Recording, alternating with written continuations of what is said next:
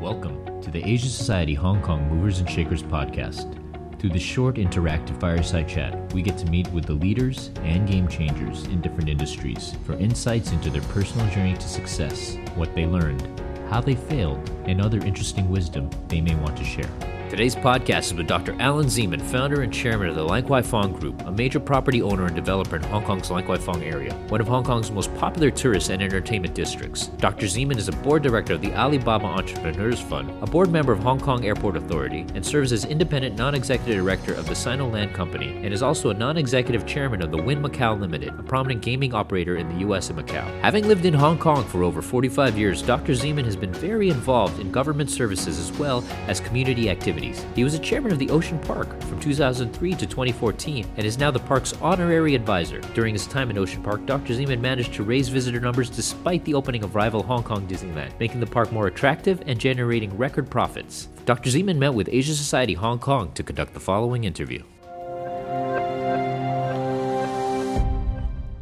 You're pretty busy running Lan Kwai Fong Group still, and you have global property projects in China, Thailand, Hong Kong. Something that we like to ask our guests, and I think would be interesting from you, is do you have a morning routine? What does the first, say, hour of your day look like? The first hour of my day, every day for the past 38 years, is exercise. I wake up every morning, no matter where I am. I could be in hotels, I could be traveling. The most important thing is a gym. And so I have a big gym in my house in Hong Kong, but when I travel, I make sure the hotel that I'm staying in has a good gym. To me, I don't go by how good the room is, I go by how good the gym is and the kind of equipment. And I do an hour and 20 minutes every day of my life. Wow. For 38 years, yeah. I've never ever missed a day. Really? Even when I'm sick. Oh, really? Wow. I'm disciplined. This morning I had to go stand with one of the candidates for the coming election Sunday. They needed me to go and stand in the street and wave. So my support, which I did, but I had to meet her at 8 a.m. because that's when people are going to work in Aberdeen. And I was up at 5 in order to exercise so I can get there for 8. And this is something I'm really, really disciplined on. And like tomorrow morning, I've got to give a speech to Deloitte, for their board. They want me to be a guest speaker. Mm-hmm. Again, it's early. I'll be up early to exercise before I do the speech. It's amazing discipline. Have you always been that disciplined your entire life? 38 years. Wow. Yeah, maybe going on 40, something like that. It's I'm very disciplined on that because I believe exercise really broadens your mind. Mm-hmm. Really, it's a great way to start the day, and you feel refreshed. You've accomplished something. Give you a sense of achievement, and even if you have any stress or anything like that, get rid of it, because I enjoy exercising, reading the newspapers while I'm exercising. I have the ability to do that, and watch the news on TV, and that helps me to broaden my perspective and also is healthy. If we could go to sort of your humble beginnings, I guess. You have a very global story. You were born in Germany, raised in Canada. Yeah. And quite tragically, you lost your father at a young age. 7. Do you remember that moment in your life and how it impacted your current trajectory? I think, if anything, now, I was born in Germany. I'm not German. I was my parents were traveling through Germany at the time. I happened to be born there. It's an accident. I happened to be born there, but I was about 6 weeks old when I left, something like that. Right. So, but people still think, "Oh, you're German." But no, I'm not German. But obviously, my dad died at the age of 50. I think I was 7 years old. A very young age, and of course, it was. He was never sick, and of course, he had a heart attack. At that time, they didn't have the medicinal knowledge that they now have today, and of course, he had a blood clot and kind of died, if of course, when you're 7 years old, you don't really understand exactly what it is, but it kind of hits home early when you realize that you're never going to see him again. And if anything, I believe it made me stronger. It made me more mature. I grew up really quickly at a very young age, and it prepared me for the world ahead. I started working. I was going to school, but I was delivering newspapers when I was 10 years old. Right. And because I didn't come from a rich family, I came from a very moderate family, and I had a mother and an older sister, both working. And my sister lived in New York, and I was in Montreal with my mother. And it just, so it prepares you. I was delivering newspapers and earning my first money, and I was wound up making more money than my teachers at that age. Right. And then at 12 years old, That's amazing. got a job as on weekends, Friday, Saturday, Sunday, in a steakhouse cleaning tables as a busboy. Right. And between my paper route and my busing job, I was earning about $60 a week. And your teachers were? U.S. My teachers were like 35, and so I always had much more money. When I was 16, I bought my own car. I was the only kid in school, high school, that had his own convertible, Chevy Nova convertible. I was very popular with all the women, of course. And but it just, my teachers couldn't even afford a car. Amazing. And so it just kind of prepares you for the world of entrepreneurship. It really, you realize what the world is all about, that by hard work and thinking out of the box and being clever, you have the ability to really drive your future. If we could just stay on that track, I mean, Yeah. it sounds like you were saying you were making more money than your teachers at that Yeah. time. And I mean, the take on formal education, it sounds like you have always been an entrepreneur, and a lot of people don't agree with sort of the credit system. What are some things that you would say improve upon the education system today? Like, what would you tell Education kids system in Hong Kong? Yeah, Or globally. everywhere. Yeah. I think we're living in a very funny age, Mm-hmm. because we're living in an age because technology has become so important. Yeah. It's the most important thing in everybody's life, and the problem is that because of it, it's the kids are more advanced than the teachers who Right. didn't grow up in that era, and I guess it's like the Industrial Revolution. Right. The modern day Industrial Revolution, whereby, a 2-year-old is born and I think born with an Apple phone in his or her hand, Born digitally. Yeah, born digitally. And and so a 2-year-old's on the internet, and basically, by the time they get to school, they know they're further advanced technology-wise than their teachers. And I find that because technology is changing so quickly, schools have a hard time keeping up with the changes instead of staying ahead of the change, because technology just moves so quickly. Like in the old days, it took time to change things, and so Yeah. the school could always stay ahead of the curve. Right. Today, I find most schools are behind the curve Right. because of it, and there's a shortage of instructors or teachers who are qualified to kind of teach Yeah. within what the new world is all about, so that's, and because becausglobalization, where it's just a totally different world, just doing business today is global rather than being being secular, and if you look at even the U.S. today, something like Donald Trump, there's no idea, because the problem is the hierarchy are in their 70s, and he knows how to tweet basically, but that's the extent of it, and so they really don't have knowledge or idea of where to take the world, and that's why, to me, China is at the moment further ahead in many ways in technology than the rest of the world, because for China, technology really helped 1.4 billion people, Yes. because they all had hardship lining up for everything, payment for everything. It's eliminated money now, it's e-payments, Alipay, WeChat Pay, You want a car, Didi Kuaisheng, like Uber. Yeah. You want a restaurant.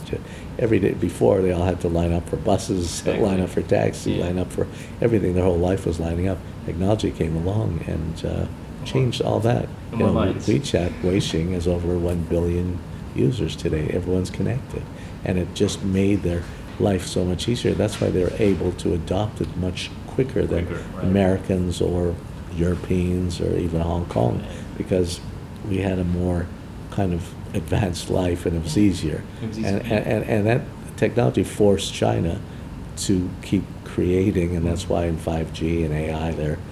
they're ahead of the curve. Now the West is trying to catch up. And now the West is trying to catch up by inventing, they're spying and, Right. 5G, Huawei, all the other BS. Panicking. Yeah, exactly. It's interesting. If we could stay sort of on the education Yeah. track, in terms of you've done amazing things, and you've credited a lot to your team and finding good Yeah. teams and building Yeah. good teams. And some of the people Yeah. you've mentored, like Yeah. Bruce Rockowitz, he was Yeah. a tennis player, Yeah, I believe, yeah, and Simon Squibb was selling ads on the back of posters. Yeah. I mean, those. They're just a few. Just a few, but you were able to see talent and potential in people who didn't have the best education, best Yeah. resumes. Yeah. What about them did you see? For me, when I do an interview for someone, I usually very rarely look at the resume. I mean, I look at it. Right. One of the most important thing that I won't do is if I see a resume where somebody every year changes their job, and because I see a lot of that, there are people that are unsettled, that I know they're unsettled within themselves. Can't be that every company they've worked at is not the right company. Yeah, So the likelihood It's is them. this won't be the right company, and so it's just usually they're usually not confident in themselves and always are the kind that find fault with everyone else, but they're always Right. okay. So I don't look at a resume. Normally, I'll do an interview and just talk to you and just see what. Look at your face, look at your eyes, look at your confidence ability, look at how you speak, look at your choice of words, how you come across. If it's natural, Right. if you're not nervous, that'll get me to the second Okay. base. To second So base. that's the first part. I'll go first base, yeah. And then, of course, we'll do a second interview and same kind of thing, and really just see if there's compatibility between the two personalities and where you came from, and what your last job was, what your track record is, that kind of thing. And then, if it seems okay, even if you're not the best, if I think that you have the potential to develop, that's okay too. I'm happy to get somebody young and fresh that I think, has a brain. So as long as they had the right attitude, the right mindset. Attitude, mindset, confidence, positive. That's very, you could very work with that. important because the hardest thing is to get somebody who's negative about everything. Right. And when you're and just not confident in themselves, not confidence in life. Right. And which there's a lot of people like that, Yeah. and it's hard to move forward. I say a company success is usually like building a good sports team. Right. Each player in each position should be doesn't have to be a superstar, but needs to be a good good solid citizen. And then it's up to you as the leader to put everything together and use strengths and weaknesses, because everyone has strengths and weaknesses, in the right way. So if you put the position together, and then it's working. If you have too many superstars, it's not good. Then you don't have cohesiveness. Right. So Egos get in the way. Egos get in the way, and so it's good if you really have. It doesn't have to be the best team in the world, but the team that plays together. Right. So if you work together and play, and everyone has a different, can bring a different aspect to the business. So there's level competence and character, Absolutely. and they have to care about people. Yeah. And Yeah, that's yeah. what's Well, because that's what business is all about. That's what life is all about. Even Right.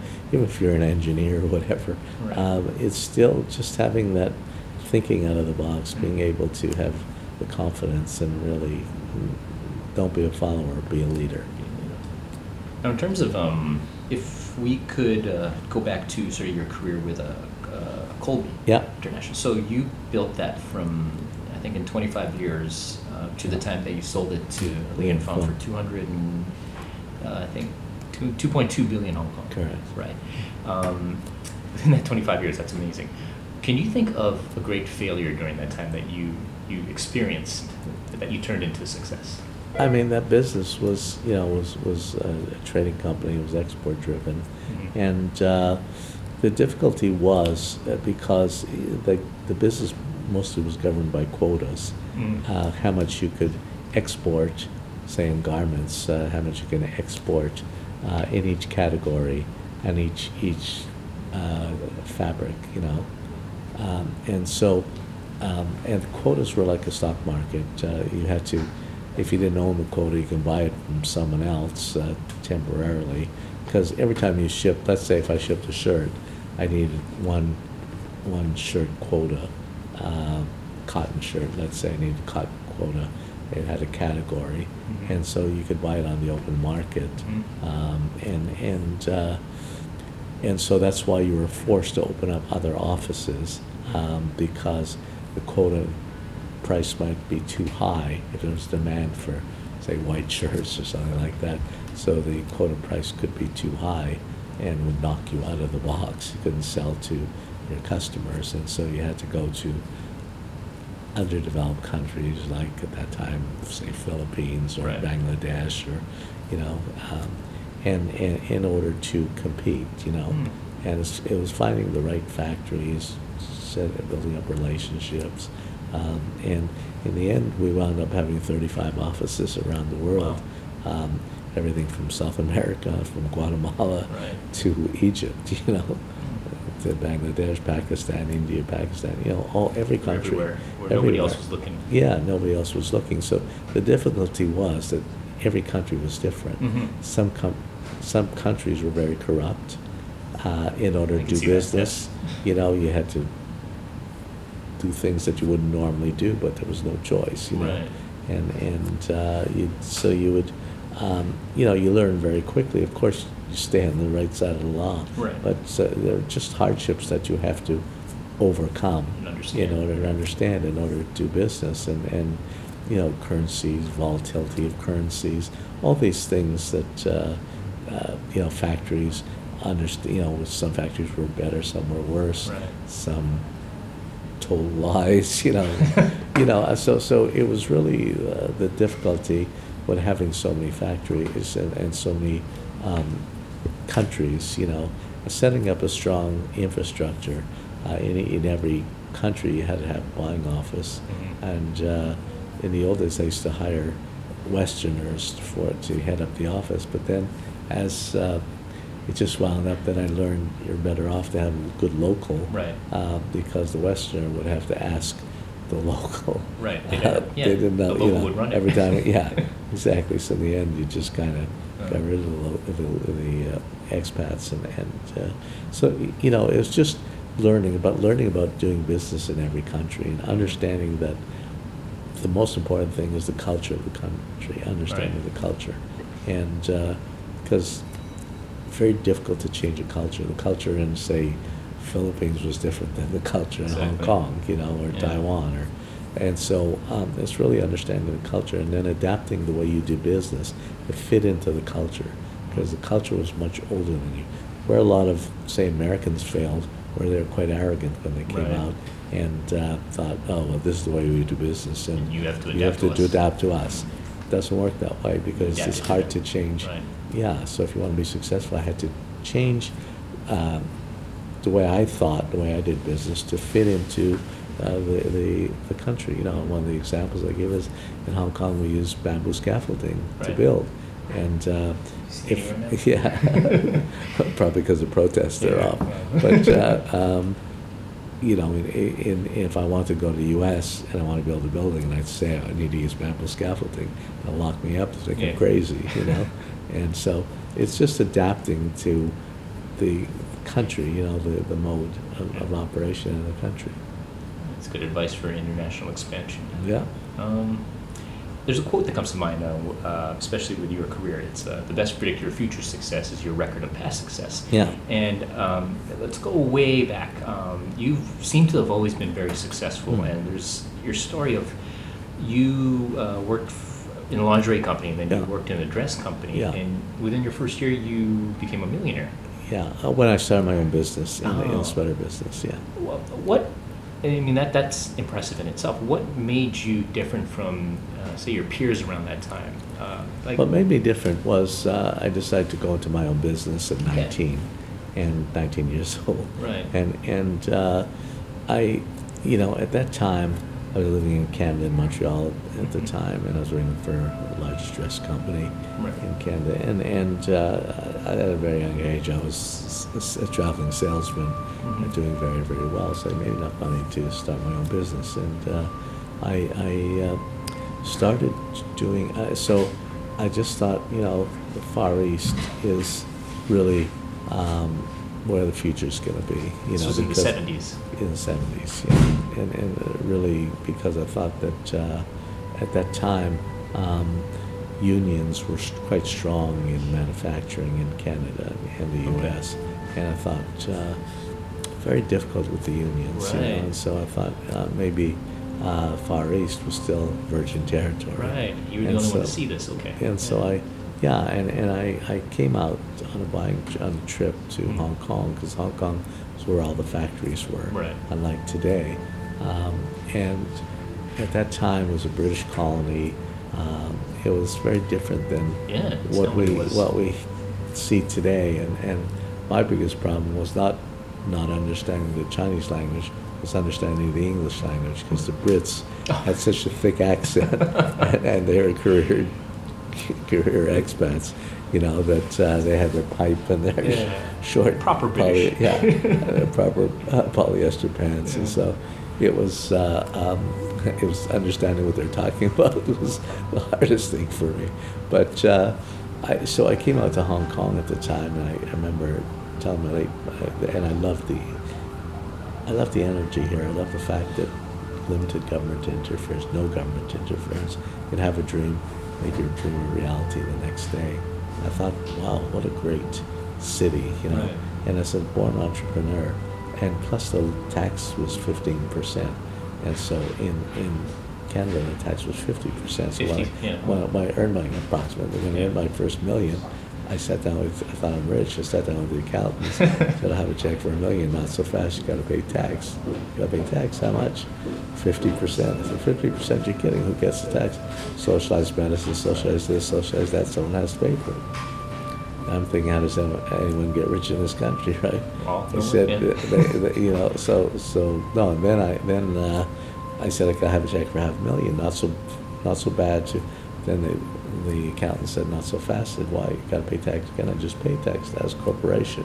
Now you had to declare dividend or personal at a lesser rate. I think I wanted $425,000 out of my million. Still a lot of money to a 19-year-old. And I said, how's anyone get rich in this country? They said, everyone pays tax. Socialized medicine, socialized this, socialized that. Someone has to pay for it. And so I was in Hong Kong on a buying trip. I said, what's the tax in Hong Kong? They told me 15%, 1.5.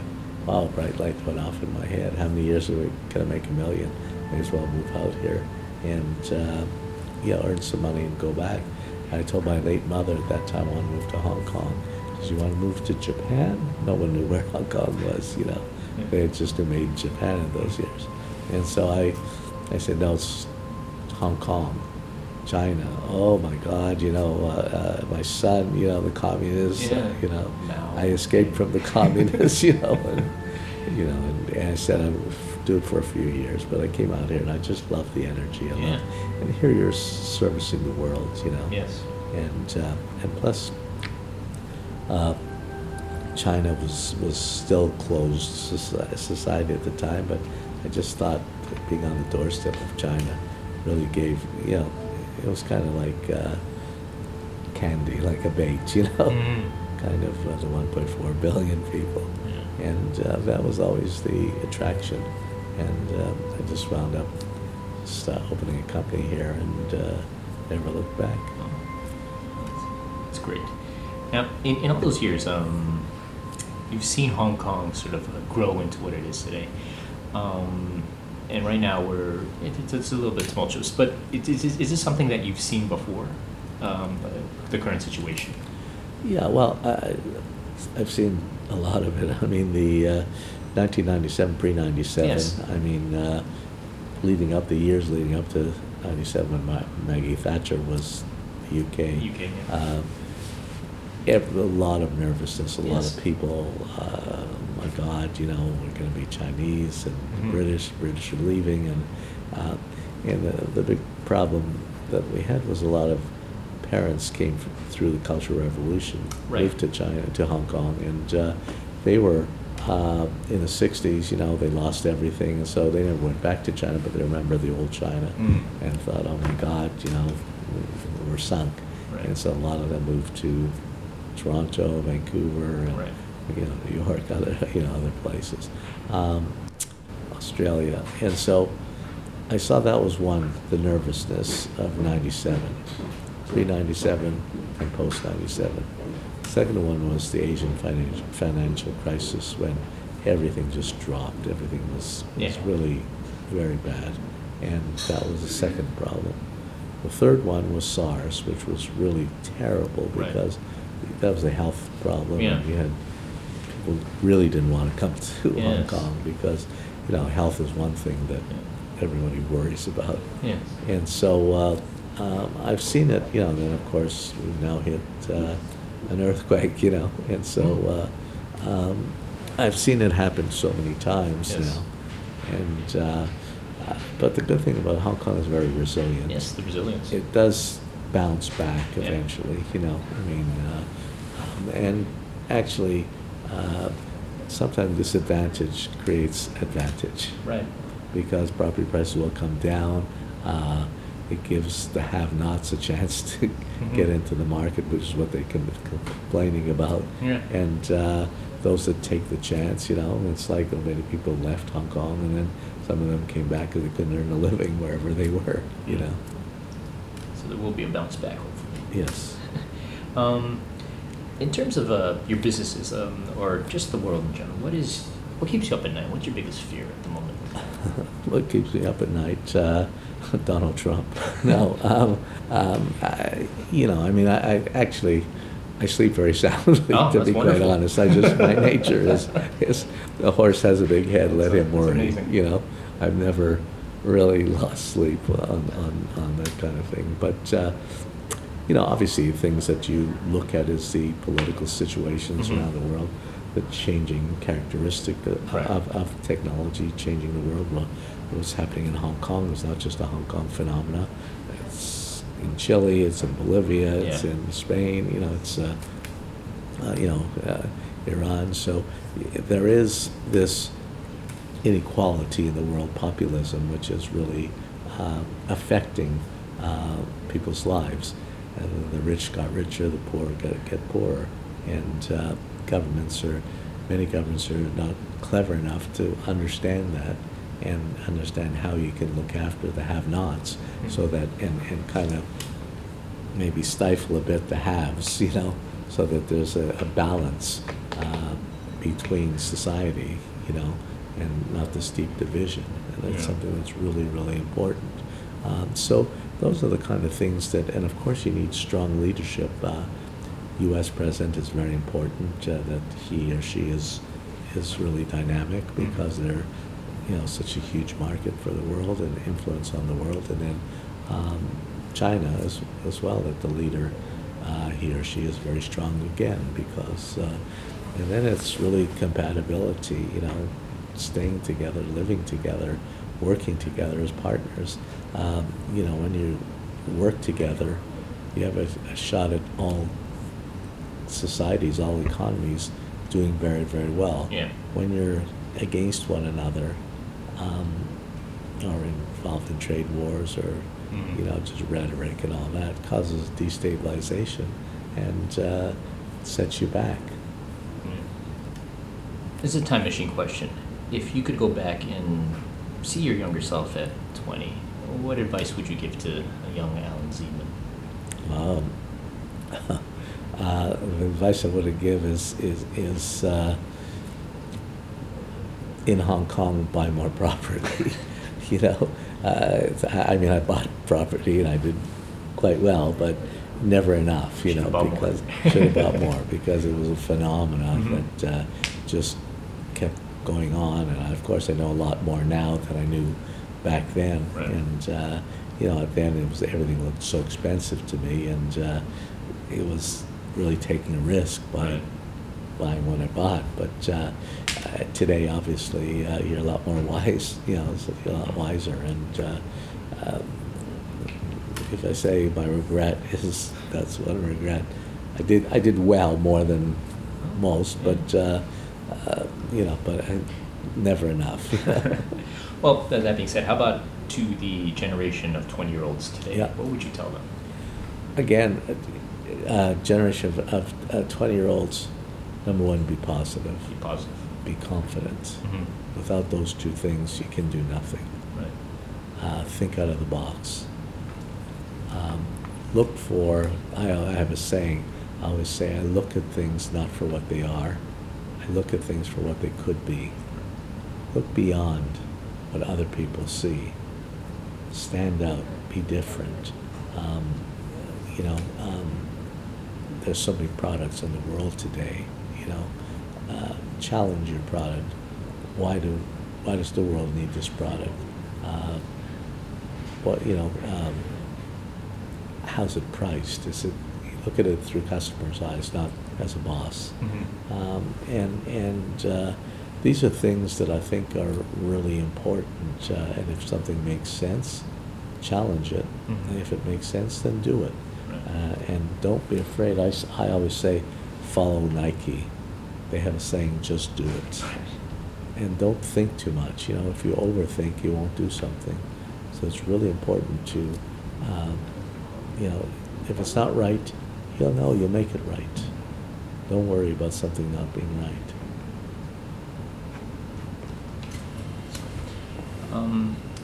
If we could do a little rapid fire here, you don't have to think too much. I'll just ask a few questions, Yes, no and problem. you just give one word answer or whatever comes to your mind. So, what is your favorite food?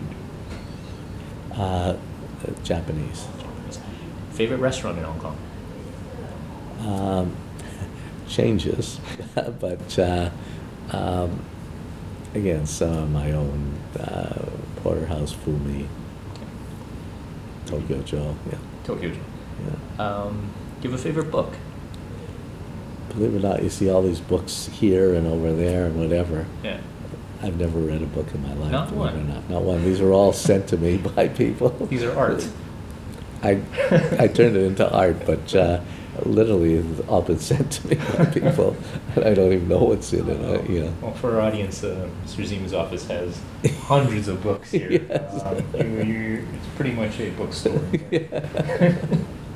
But and the reason I've never read books only because I like to experience things myself, Okay. you know, and so I read 6 newspapers a day. Newspapers. Yeah, Okay. and I read magazines, business magazines, and that to me, I love that, you know, and so I'd rather do that than sit down with a book. A book for me is someone else's experience. I need to have my own experience. Looking back, you said you've had a few regrets. You would have bought more real estate. Yeah. But I think that in terms of the life that you've sort of made and the people that you've affected Yeah. and what you've done for the city has been amazing. And I think this is a great time to end this interview. Thank you so much for your time. It's a pleasure. Wow, that was amazing. Yeah. If you had any final advice, for these kids, like you've never have you written a book? Like I've been asked many times. Yeah, I was trying to Maybe look at for it. some You've point. never. No, I've never written. It's a not book, something and that- I've been asked many times. Maybe at some point in my life I'll do it because. Could somebody ghostwrite it for you?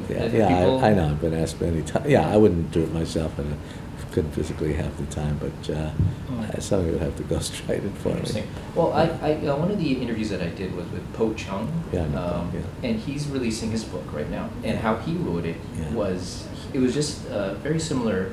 It was over the phone. Yeah. They recorded Yeah. him as stories, and then they transposed it into his book. Is that something that you? It's possible, I just need to find the time because I do so You're many pretty things. busy. Yeah, I do so many things, but Yeah. if you ask me any final words for young people, is never give up. Be competitive, never give up. Believe in yourself. Be a good person. That's something that's very, very important. Give back to society, which is really one of the keys. Yeah. Don't be selfish. Don't just take it for yourself. If you have a chance, give back to society. Help others, and in the end, just if you're a well-rounded person all around, never think you're better than someone. Right. I always remember where I came from, and no matter how much money you have, the one thing I learned is we all come from our same place. No matter what religion you are, no matter what facial color you are, no matter what makeup you are, we all come from our mother's womb. Mm. Everyone I know is born from the same place, and then life for everyone is a different set of clothes. It depends family you're born into, and it's like a different designer label. And then of course death is the great equalizer. And I say Li Ka-shing and his driver will both wind up in the same place. Mm. So life is a journey. Make the best of it while you can, and be happy every day. Thank you, Mr. Seaman. Pleasure. Now you're off to 50 more interviews today. No, not even.